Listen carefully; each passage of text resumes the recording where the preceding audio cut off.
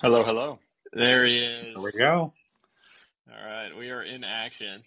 How we Let me doing? tweet this. Let me tweet this out. What's up, man? I'm doing good. Having a good day. Good start to the week. What about you? Yeah, I was just telling Romeen, who's up. Have you ever met Romeen actually, who's up I on have stage not. with us here? All right. Well, Romeen is a another Twitter legend, also a real life legend, investor, former McKinsey bro, and now recovering McKinsey bro, I suppose, who's an entrepreneur like yourself. But one of my good friends and super thoughtful. He's really close with Sean Puri as well, Nick. So another one of our group chat people. Nice to meet you, Ramin. Nice to meet you too, Nick. I think we're not too far from each other. You're in Georgia as well, right? Yeah, I'm in Athens. We got to Okay, cool. get together at some point. Yeah, You play any we gotta golf? hang out. Yeah. I'm in Johns Creek, Alpharetta area. Cool. Yeah. There you go. I just tweeted this out, guys. So if you want to, you can just retweet whatever I just put out if it's easy, and gather some people who I'm sure will be joining, and then the recording and transcript will be up later for anyone that can't join. For everyone that's listening in, you can request to call in, and we'll bring people up throughout for part of the discussion. But maybe we can just kick off with the context, Nick, for what we're talking about here and why. So this weekend, what was it, on Saturday, I think? Nick woke up and chose violence, I suppose. And the specific tweet, which actually, Nick, is not all that out of the ordinary for you. I feel like you've Hmm. developed a brand and reputation for hard truths, and holding your stance on things. So I respect it. And you tweeted out, technology won't change your life very much at all over the next 10 years, and here's why. And you had a thread of sort of a bunch of different things, which we can talk through. And I initially replied and just said it was a hot take. I then had like 10 or 15 people send me texts being like, dude, that was a super cold take, actually. And so then I went back and read it more carefully, and I felt like we just have diametrically opposed positions on a bunch of these topics, and that there were a bunch of people that were clearly interested in what you put out, because as of right now, it has well over 1,000 retweets and 5,000 likes, and it picked up a bunch of traction in a bunch of different circles of people. So I thought it made sense to record a little bit of like a debate slash discussion around it, and put it out there and see what other people think. So we're going to be bringing callers up throughout, but maybe we can just kick off with you, Nick, and a little bit of what you were getting at here, and what your kind of general positions are on this. Yeah, the fun thing about Twitter is I can think about something that I'm not sure of, and I can think of some points on both sides, and I can say, all right, what's the best way to get smarter about this?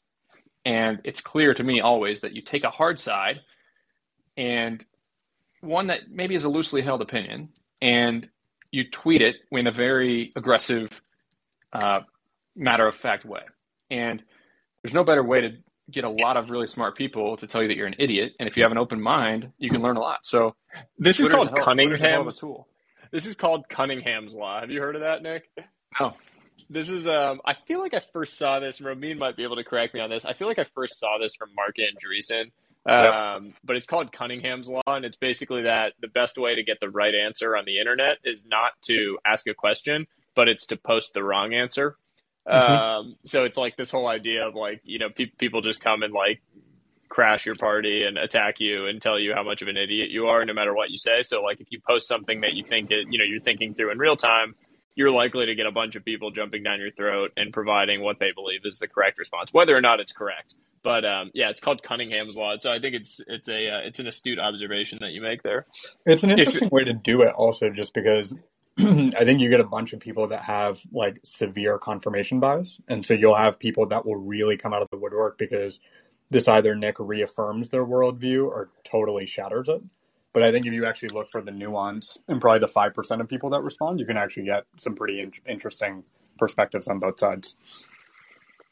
Yeah, if you're not afraid to look like an idiot, which I'm clearly not afraid to look like an idiot on the internet, Nuance doesn't spark a discussion. And okay, yeah, a lot of these takes that I had are incorrect. And for the fun of this discussion, I'll argue them and I'll take a hard side. We all know that my whole life is different because of technology. And I run a remote company of 40 people. I'm probably the only real estate private equity guy in America who owns properties in, soon to be 12 states with people all over the world working with me. And our tech stack is evolving and probably more advanced, and we're better operators because of technology than anybody in the country. But that aside, I do think people get in their tech bubble, and I like angering tech Twitter. So it was fun. Well, look, so I want to walk through your points because I do want you to argue them both from like the edge case, which is what you presented on Twitter, but then also, we can discuss some of the nuance around them, because I do think even rereading it now, as I went through it before this, there is definitely, seeds of truth within each one that I think clearly sparked, a lot of discussion on both sides of this. And so I think it's actually a really valid conversation to have, and one that people will find interesting. So the first thing that you talk about in the thread is crypto. Can you just hit on that one as a starting point? Because first off, great clickbait by you, because when you start with crypto, you automatically get people yelling at you. Right. I had to do that one to piss off the max amount of people. But look, there are many people who are way smarter than me that think this is the future. And honestly, I own crypto, and I will continue to own and invest in crypto. The technology is really exciting. We shipped Tomato Token. I've done an NFT project. It's fun, fascinating stuff.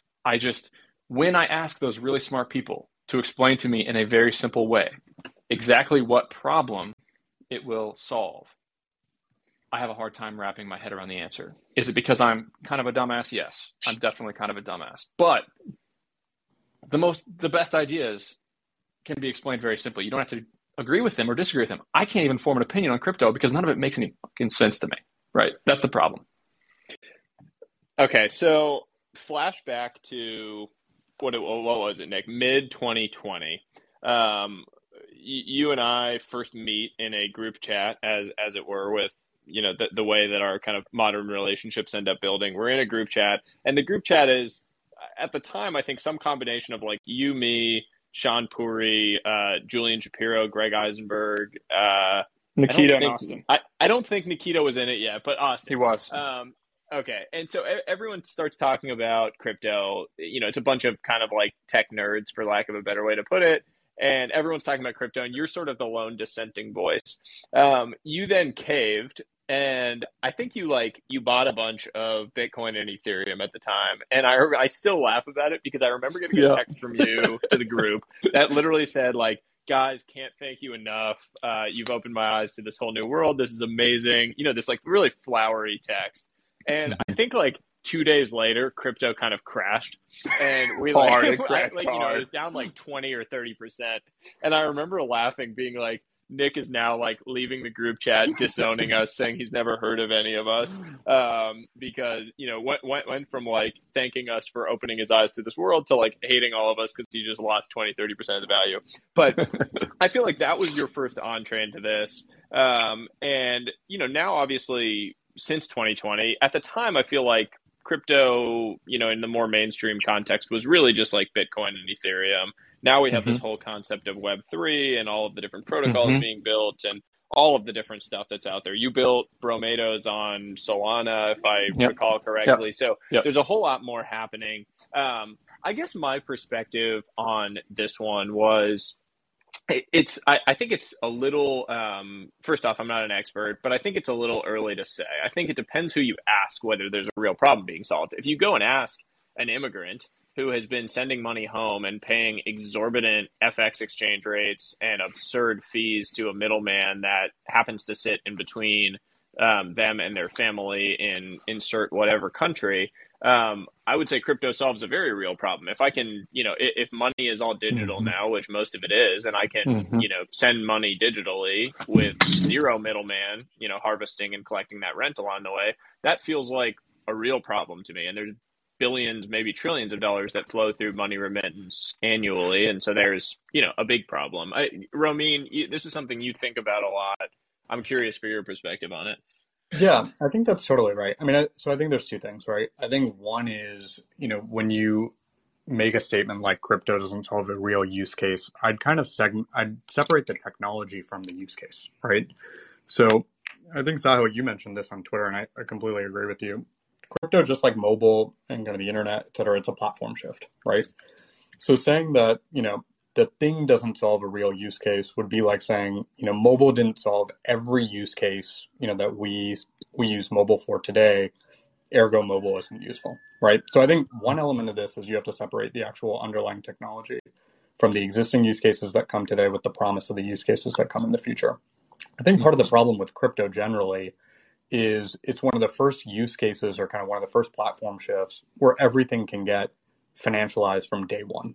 And so you have tons of grifters that have come out of the woodworks and everybody kind of extolling every value under the sun of crypto because you can make a very, very quick buck in a very disingenuous way. So that's where I think, Nick, actually you're highlighting of, well, what is the real use case? Or, hey, all these really smart people believe in it, explain it to me like I'm five or explain it to me in simple form is actually really important critique and criticism, right? Because I think there's tons of projects, and we've seen this, right? There's tons of tokens, that are not backing real projects at all.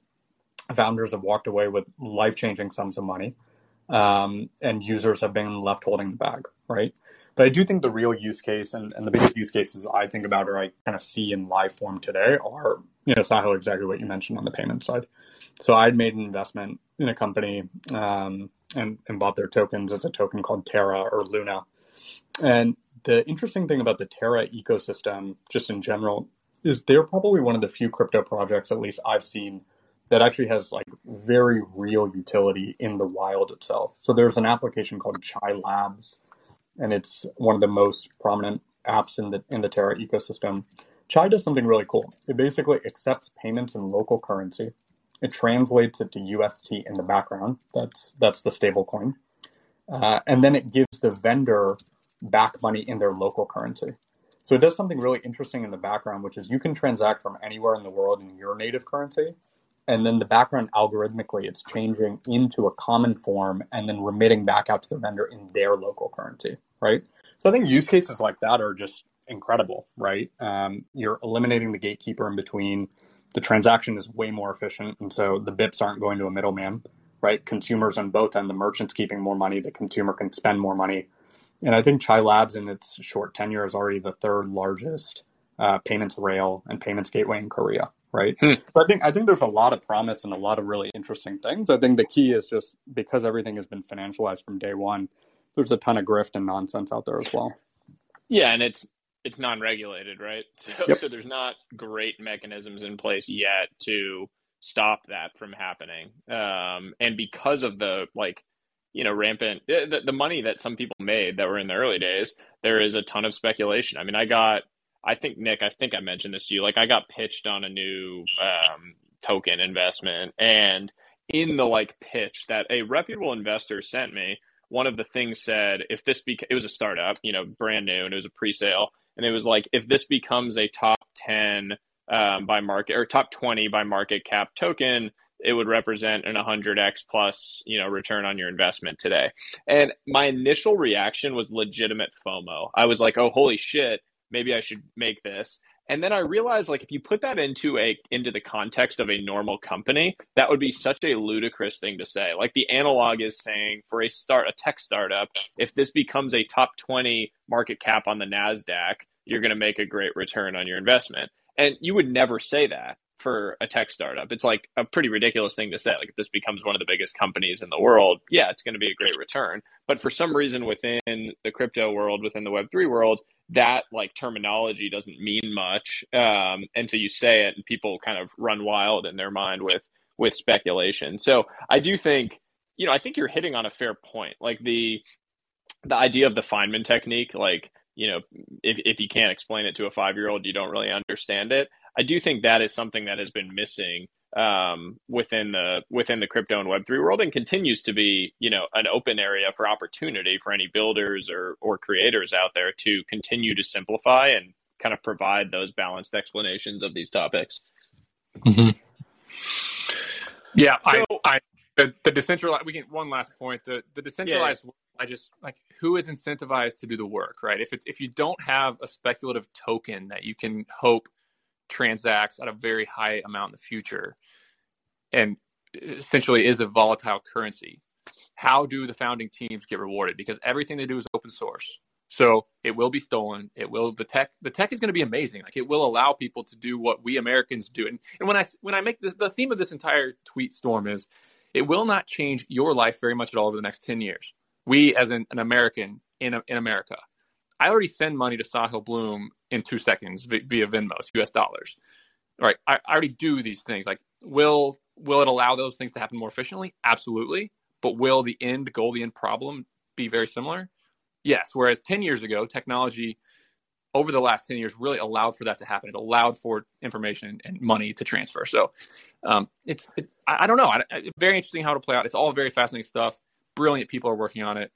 I'm not going to not invest in this because too many smart people, way smarter than me, know right.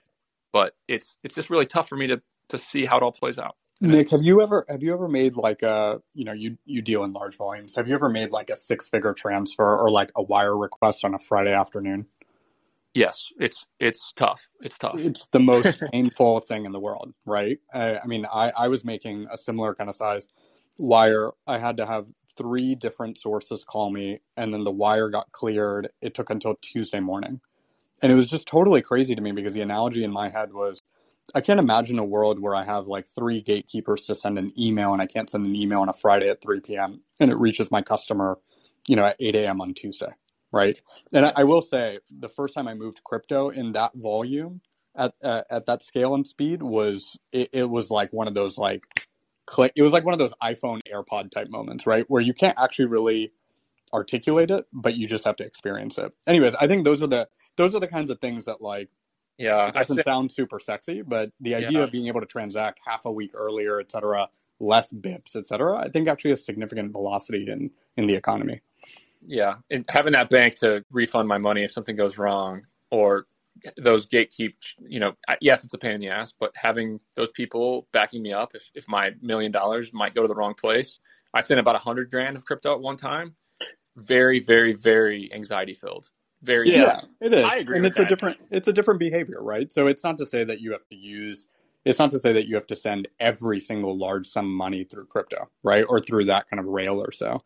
I mean more to say that if you had the ability or you had the promise of being able to transact faster, right? That is a significant improvement that actually I don't think will be visible to the normal eye of the American consumer, but actually will move money through the system significantly faster. It also goes back to Nick's kind of American-centric view on this, on the whole thread, because I think you're right, Nick, that if you can rely on Bank of America or whatever, JP Morgan Chase, whatever, this big bank institution plus the U.S. government, FDIC insurance, all of these, reserve currency institutions that are within America that, make it so that the idea of trustless is probably slightly less impactful in a place where you can have really strong grounded trust in those institutions and in their legacy, versus if I'm in, parts of rural India or parts of rural Africa or different parts of the world where maybe the institutions you can't trust quite as much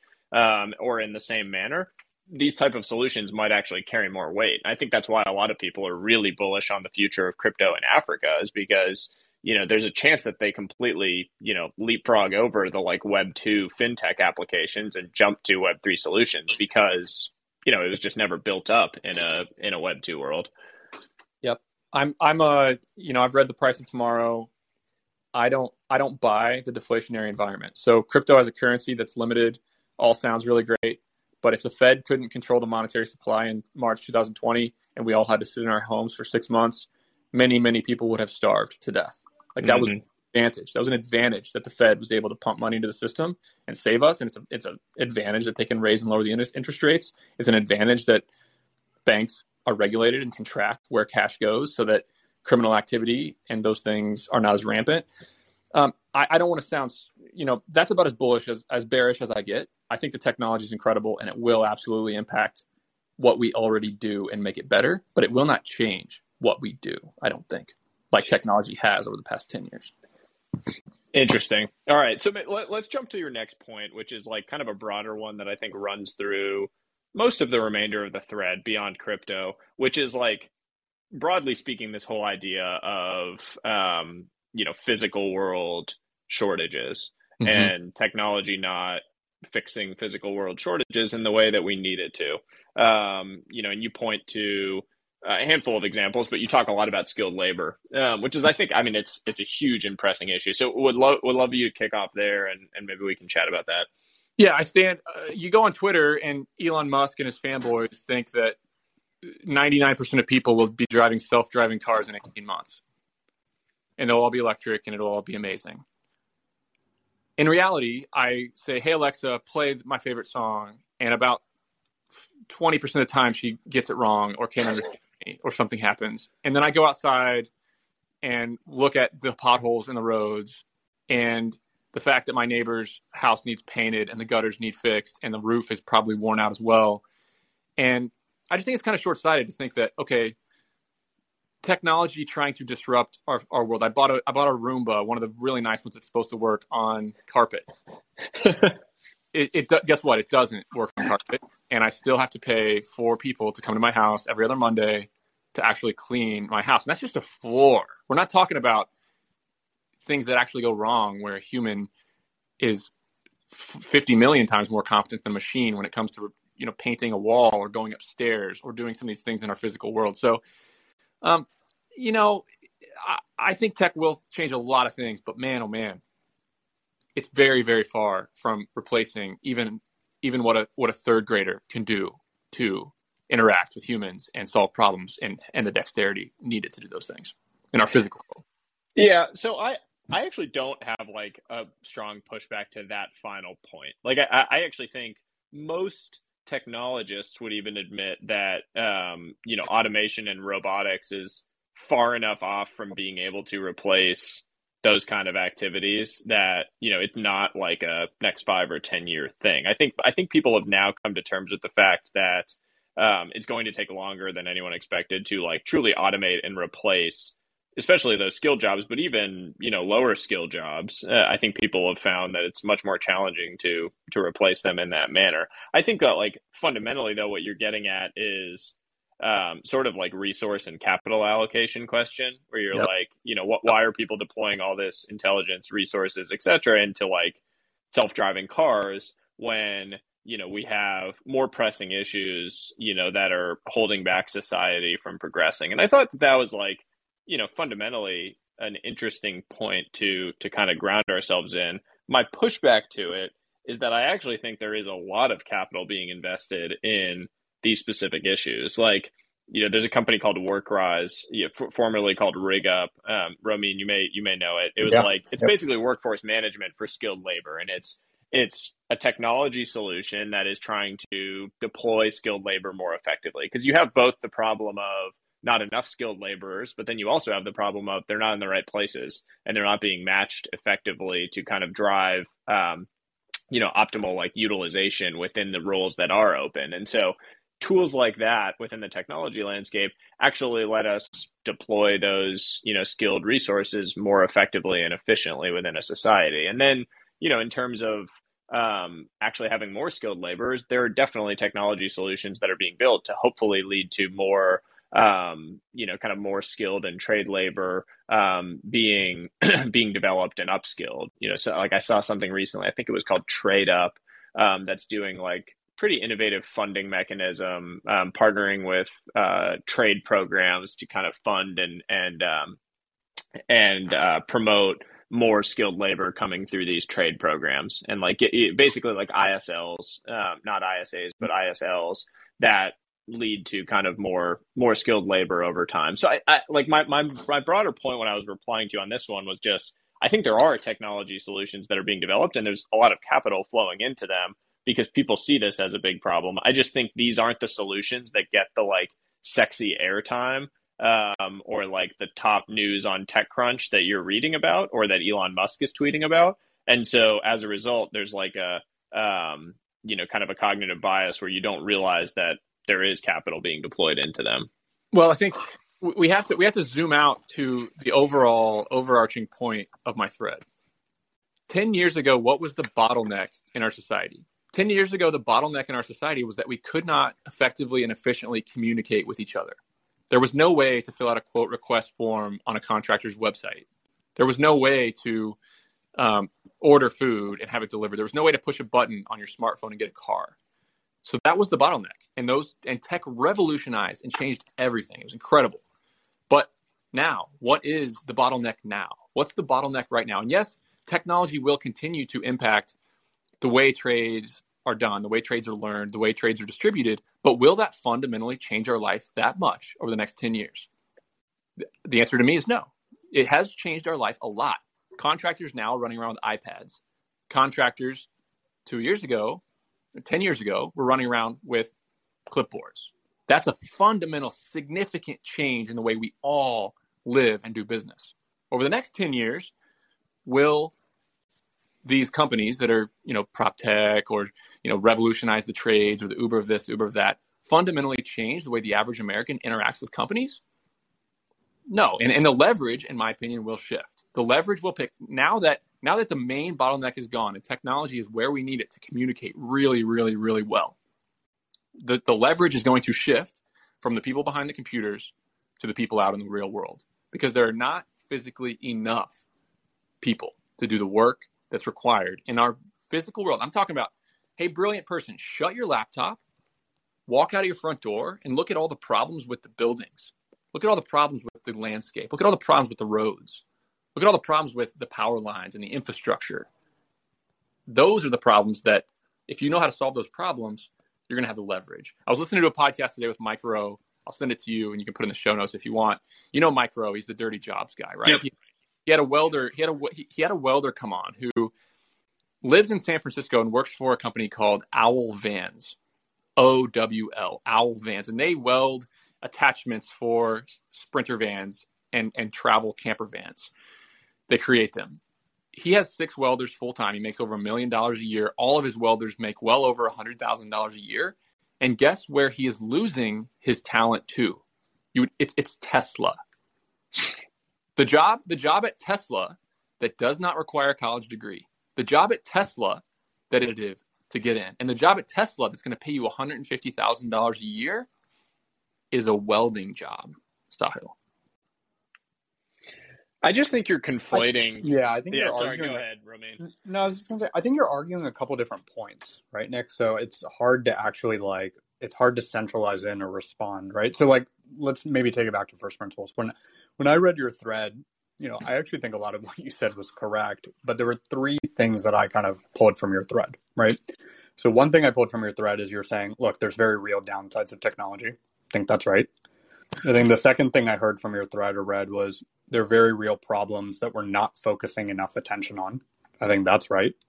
And then I think the third was every technology that's out there doesn't have the promise, that it may seem like we attach to it. I think each of those 3 as individual statements are correct. I think the problem is when you try to combine the 3 of those as proof for why tech won't change our lives, right? So, for example, just because something has downside, right, or there are other material problems out there, or something might not live up to its potential, I don't think any of those rise to the claim that that thing won't change your life. So the counter to those 3 is there's really real downsides of technology. Yes, but there's very real upsides of technology. So let's take kind of the point around physical world infrastructure and business. So I run a traditional workforce management company, right? Mm-hmm. We staff for large B2B companies, every kind of skill set you can imagine under the sun. And I'll tell you, one of the skill sets that we don't actually staff is what we call in our world light industrial or heavy industrial. And those are your plumbers, your forklift folks, your mechanics, et cetera. And the reason why is because in a services laden model, without tech enablement, without tech efficiency, it's actually incredibly hard to make the business case work. So that's where Sahil, the company you mentioned, WorkRise or formerly RigUp, is actually doing a phenomenal job, which is they're not saying, hey, we're going to replace the plumber with an electric, or a robot. right? It's not kind of like a one-to-one replacement. But what they are doing is they're saying, okay, one is we can use technology to, to educate and train these workers at scale, right? Two is we can connect those workers to an opportunity. Three is we might actually, and RigUp and Workrise isn't doing this, but there's other companies out there that might say, hey, we can actually scientifically create better materials so that road quality improves, et cetera, it's safer. And then there's other companies out there that say, hey, we can actually have ancillary technology like drones, prefab, et cetera, so buildings can come up faster, they can be structurally safer. Maybe we can replace, work that humans don't need to do. Why does a human need to go to the 50th floor of a building and do something incredibly risky when we can send a drone up there?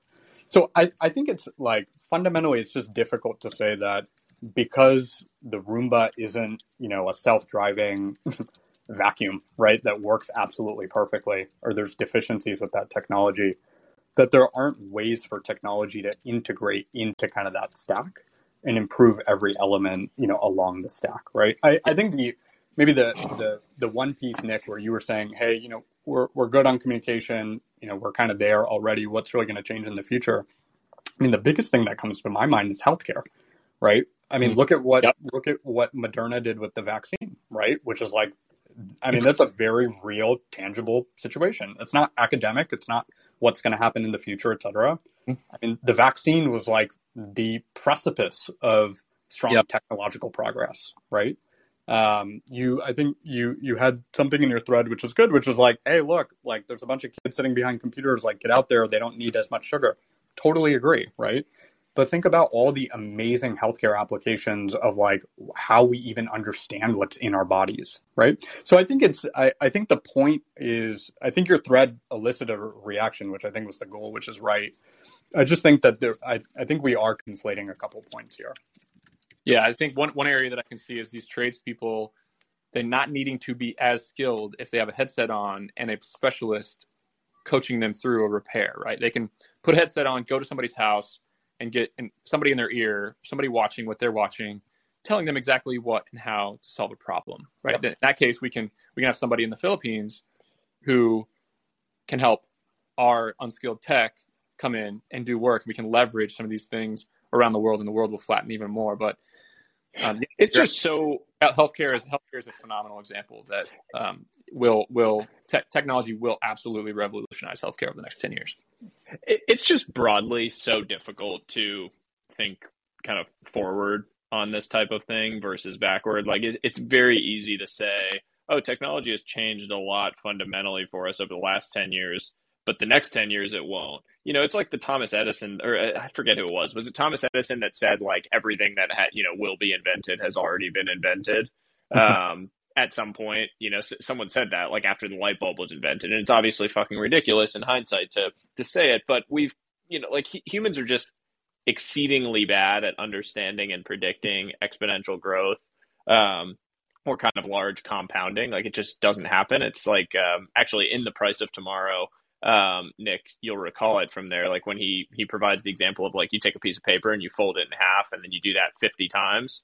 And you ask someone, how thick is that piece of paper? And the answer is that it like stretches to the moon. And you would never predict, like people normally say like, oh, a few feet or something like that. And it's astronomical, because our minds are really bad at extrapolating out, those kind of growth curves. And so I always caution myself against that when I think about technology or when I think about the acceleration of these type of events or movements, is just because I know that my mind is naturally going to be really bad at it. And I always ground myself in, if you look like 100 years in the past, we could even shorten it, but like 100 years in the past, I think the like average lower middle class person today is much better off overall than the average, 1% like top upper class person from 100 years ago. And I don't mean that like, in any abstract sense. I literally mean like the average lower middle class or middle class person today has much longer life expectancy. Their kids are more likely to survive to reproductive age. They're able to travel, hopefully do like one vacation per year. They can go visit different places in the world without having to take, a rail car or something crazy.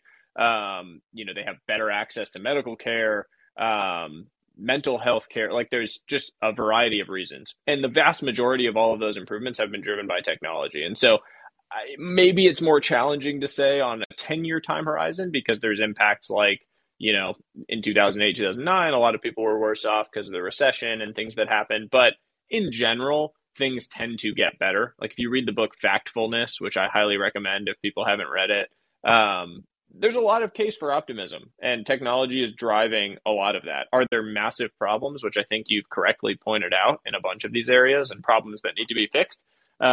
Absolutely. And will leverage go towards skilled workers in the coming years? I actually think that's correct. I think there's a great advantage for people, who are skilled laborers in the coming years. But I think to say that technology just blanket is unlikely to change our lives over the next 10 years is just like a very, very hard call to make. One of the patterns of technology also is, and Nick, you said this in your thread, which I think is right, is I think you said something to the effect of like, more folks should solve today's problem with today's technology. I think what's really interesting as a pattern in technology generally is when you solve today's problems with today's technology, you end up creating new opportunities for things that new technology actually can solve. So I'll give a very tangible example of this. I invested in a company, so we're all familiar with APIs, right? And how now all sorts of apps, et cetera, can be built on top of APIs. Mm-hmm. So just for everybody listening, right, not to go into kind of what an API is, but if you think of, Uber, let's take Uber as an app, right? Uber is built on top of Google Maps' API, Twilio's API, Stripe's API. So nobody at Uber is building payments, texting, geolocation, et cetera, right? And that's a huge marker of progress, right? Because now basically when you start a company, you don't have to restart, building all these things that are already out there. So I invested in a company recently, about a year and a half ago, that created an identity API using today's API technology, but they just applied it to a specific use case. And they're doing amazingly well. And in unbanked emerging economies, basically what they've done is they've given people a way to validate their identity and participate in the global economy, where they wouldn't have been able to before because there was no way to validate who those people were or where to trust them, right? So that's massive. Now you bring this huge segment of the world online, and they can actually transact in all sorts of different ways. All of those people now are participants in the online economy or the online world, right? And so what those people are now going to do, and Sahil, I know you see this in India. I've seen this in India over the last 5 years, especially investing there a ton. It is absolutely astounding what happens when you bring that mass of people that were not part of a system into a system. I mean, the amount of innovation and the amount of new technology that comes about because of that, and then all of the ancillary use cases that come down the line that we're just really bad at predicting, right? But end up actually coming down the line is pretty incredible, right? So I think you see these kinds of, when you actually solve today's problem with today's technology, a lot of what ends up happening is you actually bring more participants into the ecosystem, and then those new participants are actually able to use newer forms of technology, right, to apply to different use cases. And that just kind of keeps compounding over and over. That's really well said. Yeah, I mean, I agree a lot with you guys. Again, I'm playing devil's advocate for the point of an energized discussion here, which I think we're doing a really good job teasing out the points. But I mean, our world has changed drastically over the last 10. How much different can a house get? How much different can a phone get? How much closer can the data get to us? How much closer do we want it to get to us? Don't you know what I mean? Well, that's a great question, right? That's like, that last question, which you hit on in your thread, is like social connectivity, social media, all of these technologies that we've had. People are, experiencing more challenges from a lot of it. It's like, I've talked about this before, like we have more connectedness than ever before, but we feel less connected to those people around us. Like there's more connectivity, but less connectedness. And that's a little bit of a scary thing, right? Is like, are we losing touch with like actual human interaction and our ability to interact on a micro level because we're so connected broadly on a macro level. Mm-hmm. Yeah, I think that's totally right. Somebody said this on another podcast I was listening to, and they put it humorously. They were like, the downside of connecting everybody in the world is like, there's a lot of crazy people out there. And like, maybe it would have been better if, some of those people weren't connected, right? And what are the ramifications that come from that, right? And it's very real, right? I think we're we're going through this paradigm shift where it's impossible to actually know how these things play out. There's very, very real downsides to it. I actually think the biggest stunter of like technological progress over the next decade is going to be, Nick, something you hit on, which is this idea of like, how much more do we necessarily want, right? And I think our generation, we're all about the same age. Our generation is really interesting because, a lot of people kind of did fork over and say, we don't really care about privacy and we want utility, right? And we'll give up privacy at kind of every instance to have mass utility. And I think we're now just starting to kind of see what the implications of giving that mass privacy up actually transcends into, right? And I think people are starting to understand the trade-offs we made much more clearly, right? Like the results of those trades are becoming much more like visceral and real to people. Yep, that's exactly right. And so I think that causes, in a certain generation, that causes an ability to slow down and say, well, wait a minute, let's maybe not go as far as we could have gone. But in the next generation, that trade is being made actively every single day. I mean, look at TikTok's rise, right? The next generation doesn't care at all about privacy. If anything, they're pushing the privacy frontier even further out the curve. And we don't even know what the beginnings of those ramifications are. Yeah, I mean, the TikTok thing is completely absurd to me too. Just like at like a regulatory and national level, like the fact that the FTC and the U.S. government is going to like effectively block Facebook or Google from making any acquisition, period. But we have a Chinese company, acquiring and owning the data of like, 100 million U.S. citizens, and storing that data in China is like one of the most puzzling geopolitical decisions, I think, of the century. But that's a broader discussion as well. I wanted to throw this in because I think it's related to what Nick said as well about social media and kind of the downsides. I saw this Mike Tyson quote that I think Nick, I think it was your friend, Chris Powers posted it originally. That was like a Mike Tyson quote that just said, social media made y'all way too comfortable with disrespecting people and not getting punched in the face for it. And it's obviously like, first off, Mike Tyson has his own set of issues, and I'm not like endorsing the human being, but I do think it's actually a thoughtful point on social media and what it's done, and that like there's no, when you kind of post something, there's upside and there's effectively no downside if you're like pseudonymous or if you're hidden behind a screen. You can kind of say whatever you want because that you don't have the same ramifications that you might have had in the pre-social media era. And so that has changed a lot of human interactions and a lot of the ways that we interact, on a daily basis with one another, for better or for worse. I think if we zoom out, this discussion has been phenomenal. 10 years ago, I couldn't send money to Sahil Bloom. I couldn't go to a restaurant or bar that I'd never been to without taking a map with me. I couldn't run a business without 5 secretaries and boxes of paper. Most people still used cash when they went out and bought something. The world is drastically different. Most people didn't even have a cell phone to call and communicate with other people that way.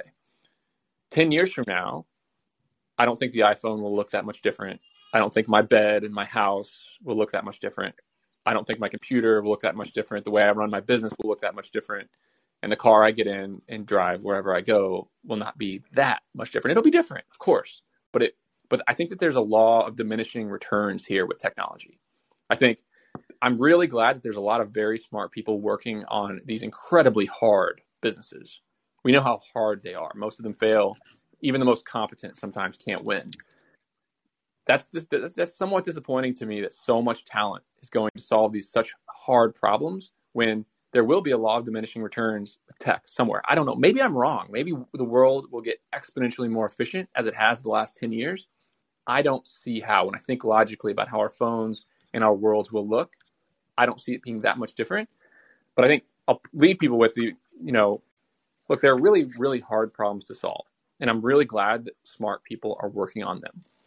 But there's also a lot of very simple problems to solve. Simple ones with proven models, with inefficient, not that competent managers making very good money, changing the world by helping people do little, boring, sweaty, unsexy things at their homes, at their businesses, in their real world.